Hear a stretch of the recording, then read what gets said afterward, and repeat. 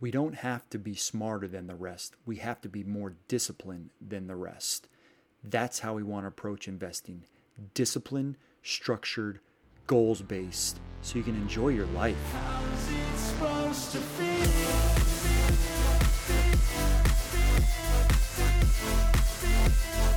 What is up? Welcome back to the Wealth Programmed Podcast. Today we're talking about the psychology of investing. Thank you to everybody who listened to the first episode. You can find it through Buzzsprout. There's a link at solo.to/ProPathFinancial, or you can find it on Spotify and Apple, your Apple Podcasts at the moment. Those are probably the best place to find it. So thanks for watching and listening. I guess listen, I should say. You can't watch it yet. Sorry. I think I'm a popular movie star, but I'm not. The majority of this podcast is going to be about the psychology of investing, but we'll get to that in a second. As usual, we always got to talk about sports and fitness and athletics. And back in high school, we had a Montana Hall of Fame basketball player and coach named Craig Finberg. He was my high school basketball coach. Coach Finberg had a legendary saying. He would always ask, "Are you a jock or are you an athlete?" Now hang with me, this will make sense here in a little bit. That saying seriously echoed through the halls of my high school like that stupid Journey's Don't Stop Believing song does at every bar in America. It's almost like athletes would chant that song in the high school hallways. But the phrase had a deeper meaning. It was trying to describe how being an athlete had more dimensions than just being a jock. Similar to how an investor is less multidimensional than being a planner. They're not the same. Going back to jock versus athlete, a jock was just a sports guy. He wasn't a books guy. A jock was an individual. He wasn't a team guy. A jock was not a community guy. He was a basement type guy. A jock was very narrow-minded in their approach to life, but comparatively an athlete was not only a sports guy, but was also a scholar, a worker, a grinder, a giver, a listener, a leader. An athlete used their gifts and skills to enhance the people around them. There was some sort of humility and a drive that was in their mind, and they had a pure desire to grow with the information and the athleticism and gifts that they had around them. Jocks were too cool for school. And you know these people. Think back. If you played a high school sport or even a college sport, there's always that player that thinks they're just a little bit too cool for school. But there's also that player that is very talented, that thinks bigger, that has more in store for them. That's how we want to approach investing. And I see this all too much where people are quote unquote investors when they need to be planners. What happens is that exposes poor behaviors in athletes or jocks in high school and college, making bad decisions. They don't train hard, maybe party a little bit too much, and they limit their ability to maximize their potential. But planners, people that are trying to build wealth, they view the skill and the development and the process is something that can be learned and can adapt to their particular situation. So we're going to go through a bunch of details on the difference, or I should say the psychology of investing and how becoming wealthy is simpler than you might think. Now, I want you to envision a pyramid right now. People have used this analogy a lot, but envision a pyramid. And divide that pyramid moving vertically, not vertical lines, but just moving vertically up the pyramid into three sections. So there's the base of the pyramid, there's the mid-level of the pyramid, and then there's the tip of the pyramid. As we work through the psychology of investing, just think of these areas of the pyramid as the foundation is investor behavior. It's the most important thing. The mid-level of the pyramid gets a little bit more technical. The asset allocation and the security selection and the quote unquote market timing, which we want to try to avoid. And then the tip of the pyramid are taxes and estate planning. Taxes and estate planning are really important, obviously. Taxes almost encompasses the entire methodology of investing. It comes into play, but it's just something to help fine tune your process. And estate planning is really important because it helps make sure to pass these assets that you accumulate to the people that you want in the most efficient way, depending on the state that you're in. But it is really important in this overall process to understand investor behavior first, the technical aspects of asset allocation, security selection, at the very tip top, which is really important. It's a part of the pyramid to finalize it, taxes and estate planning. But just remember, investor behavior. Speaking of investor behavior, one of the greatest investors of all time, the name pops into everybody's brains when they think about great investors, is Warren Buffett. He had a famous quote, "We don't have to be smarter than the rest. We have to be more disciplined than the rest." It's a testament to you can destroy a great investment by making an emotional decision, maybe selling too early, not hanging on long enough, or trying to time the market, or not reading enough or learning enough about the company to make decisions, and you're not completely well versed on the social economic policies around the world that lead to investment performance. You're just using the wrong methodology. This can lead to envy and loss first, which hopefully can help to building discipline in the long run. But you not listening to what Warren Buffett says about we have to be more disciplined, you're trying to be smarter, you're trying to outsmart everybody, can really lead to you looking back and feeling envious and maybe even experiencing some loss in your investment portfolio, which is something that we would like to avoid in the long term, which hopefully one good thing we could take away from it, a silver lining, if you will, is maybe building some discipline. Now we're just talking about this as a matter of fact. Something that's happening here in Arizona is housing is booming as fast as I've ever seen it. And what happens with a lot of investors is the herd mentality where they start to feel regret, where they think they should be buying, but they look back and they always go, oh man, I should have bought then. I wish I would have bought then. Oh, that would have been a great investment. This could be a great investment. Hindsight is always 20/20. It's kind of the lottery ticket effect. Like you know someone or you hear about someone winning the lottery, hundreds of millions of dollars or tens of millions of dollars. You're like, man, I should have bought a lottery ticket. You feel a lot of regret. You're envious of those people buying houses at certain times or selling them at certain times or buying lottery tickets or picking a particular investment and hanging on and selling it. And you're just thinking in that one particular experience, in that one window of time where all you're doing is miscalculating the risks. An example of this, something that's very common, is think about bronze medal winners in the Olympics. It's well known that bronze medal winners are happier than silver winners. You know why? Because silver winners wish they would have won gold. They're not grateful for what they had. Whereas bronze medal winners a lot of times weren't even expecting to be on the podium, but they made it and they're so excited. A lot of times investors view themselves as the silver winners, where they should have gotten something like it belonged to them.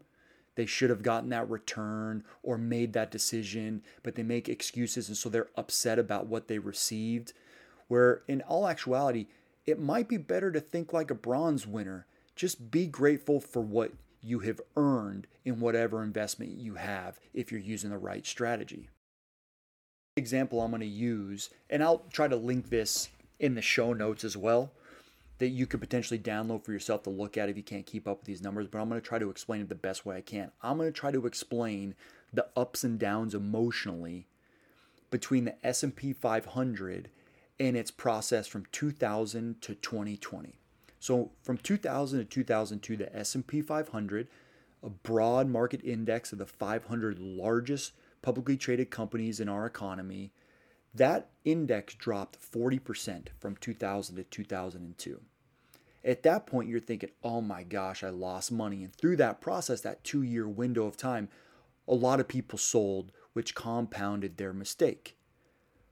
But from 2003 to 2007, the S&P 500 made 82.9%. So it made everything you had lost back and more. And then lo and behold, in 2008, the S&P 500 drops 37%. Now, within an 8-year period, the S&P 500 had two of its worst drops in their prices, in its pricing, in its history. So people at this point are really, really fearful and starting to sell out. And that perpetual selling from a lot of investors is what drives down the price. So it slows down at 37%. But here's where it gets interesting. From 2009 to 2019, a 10-year period, the S&P 500 made 351%. If you would have just hung on, you would have been involved in one of the best bull runs in the S&P 500's history. Where at that point, you're kind of still frustrated I didn't make as much. The first quarter of 2020, COVID happens, the market's down another 30%, but that rebounds very quickly. From the second quarter to the fourth quarter of 2020, the market rebounds 70%. So that's the ebbs and flows and the emotions that come into play. But depending on your goals, ignoring those drops in value would definitely have paid out in the long run. And over that period of time, if you'd invested $100,000 at the beginning of 2002, you would have ended at the end of 2020 with $368,000. So at the end of 20 years, you'd have taken $100,000. It would be worth $368,000 if you would have just sat back and ignored the noise. Through that period of time would have been trying to gamble. They'd have tried to been buying and selling and waiting, sitting in cash and watching the news and trying to buy in at the right times and just filling themselves with a bunch of nonsense, which most likely would have reduced the return in the portfolio. Funny thing is, Americans spend about $73 billion on lottery tickets every year. $73 billion, and the odds of winning the Powerball are 1 in 292 million. So the odds of you winning the Powerball are extremely low, but yet you're willing to take that chance and you're willing to wait. But in the stock market, you're willing to invest and sell off out of fear without giving it a chance and waiting. But I know historically the odds in a 20-year period of losing money in the S&P 500 or a similar index is literally zero statistically based on the entire history of the S&P 500. Investing for 20 years and just leaving your money alone, statistically, the probability of you losing money is at this point zero. Further, at this point, over the last 5 years, now this is up to December 31st, 2020, so basically 2015 to 2020, of individual stocks that are out there in the marketplace, 34% of them, if you were buying and selling individual stocks, kind of the Powerball approach, picking individual numbers and hoping to win, 34% of them lost money, whereas 66% of stocks made money. The variation of those returns could be wide. One could be 1% and one could be 100% in that period of time. But just know 34% of them lost money. So if you're out there picking stocks, if you pick 100 different stocks, 34% of them or 34 of them are going to lose money. Historically, that's what happened over the past 5 years. If you buy United States-based mutual funds or ETFs, in the same 5-year span as that stock statistic that I just told you, only 0.2% of them lost money. 0.2. And those are probably very targeted ETFs and mutual funds, like some specific sector like energy or industrials may have lost money in the past 5 years. So you're really limiting your ability to grow by picking individual securities. I guess I should say you're limiting your ability to grow. What could be more accurate is you saying you're really increasing your risk exposure when you may necessarily not need to. But just in the essence of getting good examples or giving good examples, this next chart will be posted in the show notes. But let me just talk about the potential loss and what it takes to recover that loss. So if you invest $1 and over a period of time it drops to 50 cents. From $1 to 50 cents, that means you've lost 50% in your return, a negative 50%. But to get back to your dollar, it's going to take a return of 100%. You can run the math on this, basically taking the starting amount minus the new amount and divide that by the starting amount. So when you go $1 minus 50 cents divided by $1, that equals minus 50 cents, or 50%, I'm sorry.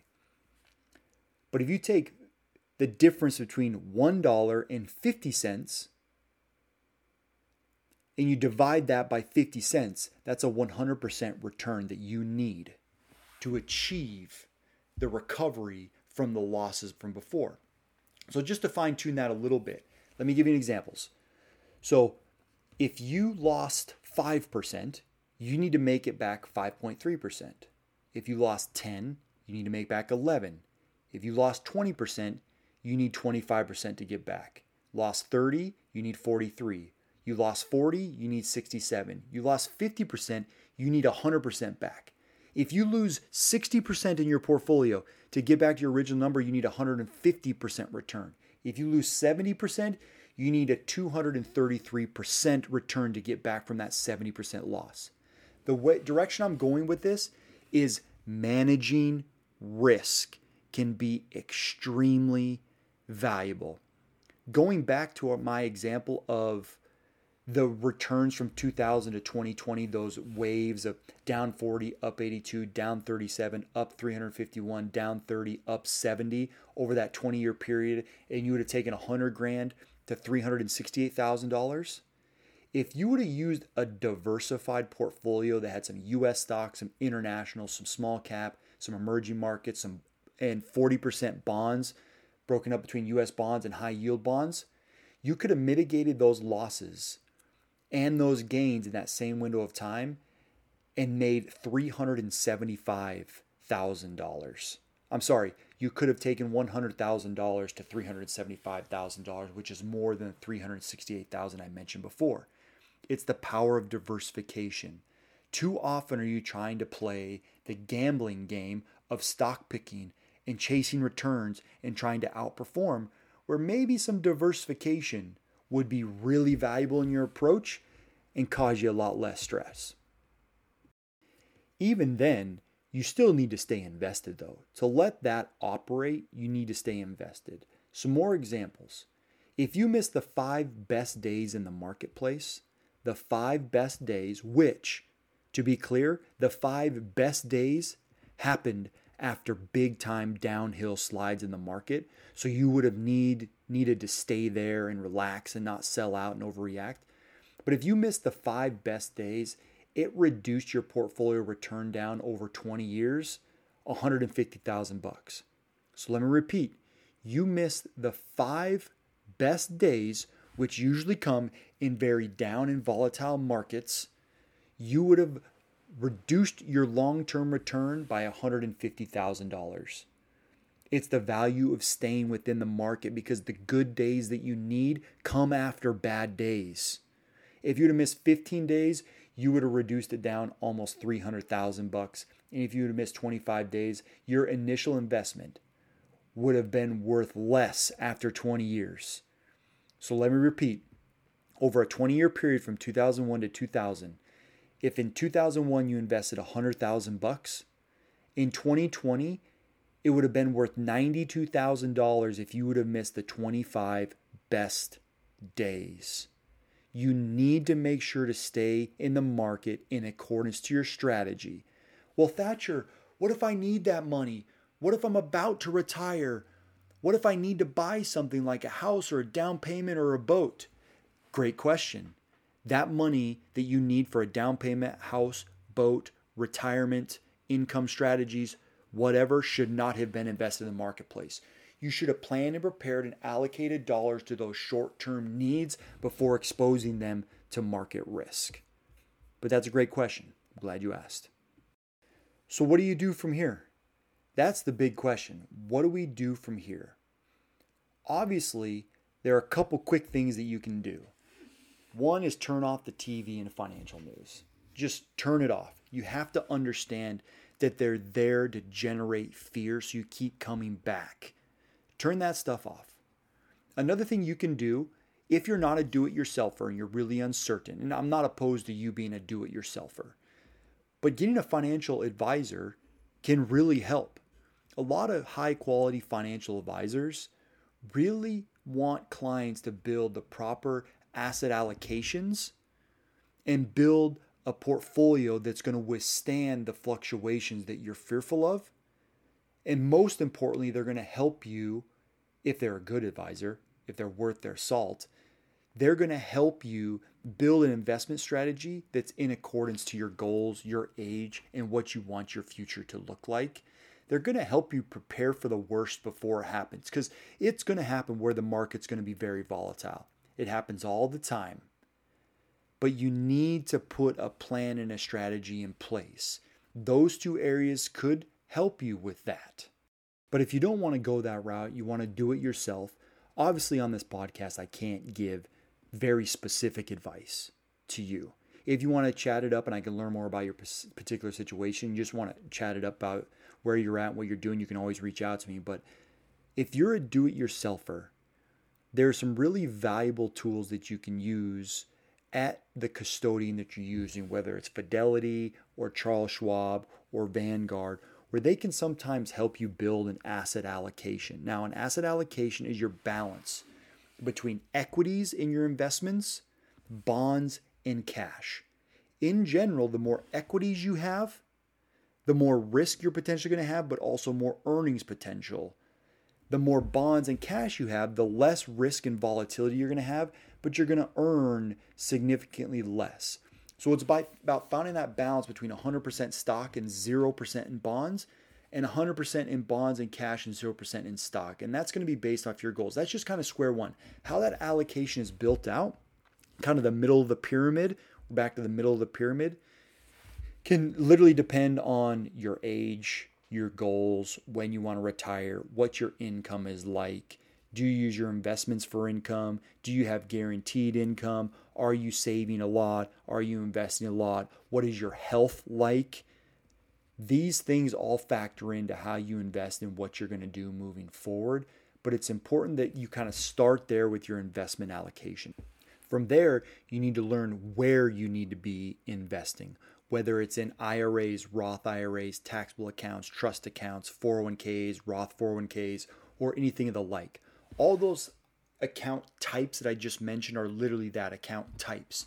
They're governed by different rules that the IRS has put in place on how money goes in and how it's taxed then, and how money comes out and how it's taxed. But in addition, how they are taxed throughout the ownership within the account. So the IRS just governs those account types and their taxation. But in this day and age, you can invest in just about anything you want within those account types. So then there's asset location. So we've talked about asset allocation, account types, and now asset location, which maybe you want to put in a tax-deferred account like a 401k, an IRA, or Roth IRA, maybe high dividend paying investments or income-based investments, because usually that income and dividends, if it's outside of a retirement account, is going to be taxable in the year that they're received, depending on the investment type. Municipal bonds would be an example, or an annuity would be an example with more tax deferral. But if you're investing outside of IRAs, you may be taxed. Maybe sometimes you can put those highly taxed items within IRAs to protect your current tax situation for the future. Then you can put more growth assets that pay less dividend income. You need to rebalance less within taxable accounts. But goals will definitely navigate where to put money and how to allocate them across account types. Going back to our jock first athlete example, this relates now to, are you going to be an investor or are you going to be a planner? Are you just out there buying and selling stocks based off what you see on social media, in the news, or what the Motley Fool puts out as a great stock pick? No offense, Motley Fool. But that's an investor. You're just trying to guess and time the market and predict and hope that it works out in the end. Where a planner understands the diversification, the proper allocation, how it fits into particular goals. Once you work that plan, a more conceptual view, a three-dimensional view of your retirement and your future, then you start to think less about how to be the cool investor in the room, and you start to think more about how to be the secure, wealthy, successful planner in the room. Regardless of whether it's sports and athletes or investing in financing, financial planning, having the right behaviors is the most important piece. Behavior in athletics, behavior in financial planning. It's protecting and building your future. Start to do it now. Thanks for listening. I'll catch you on the next one.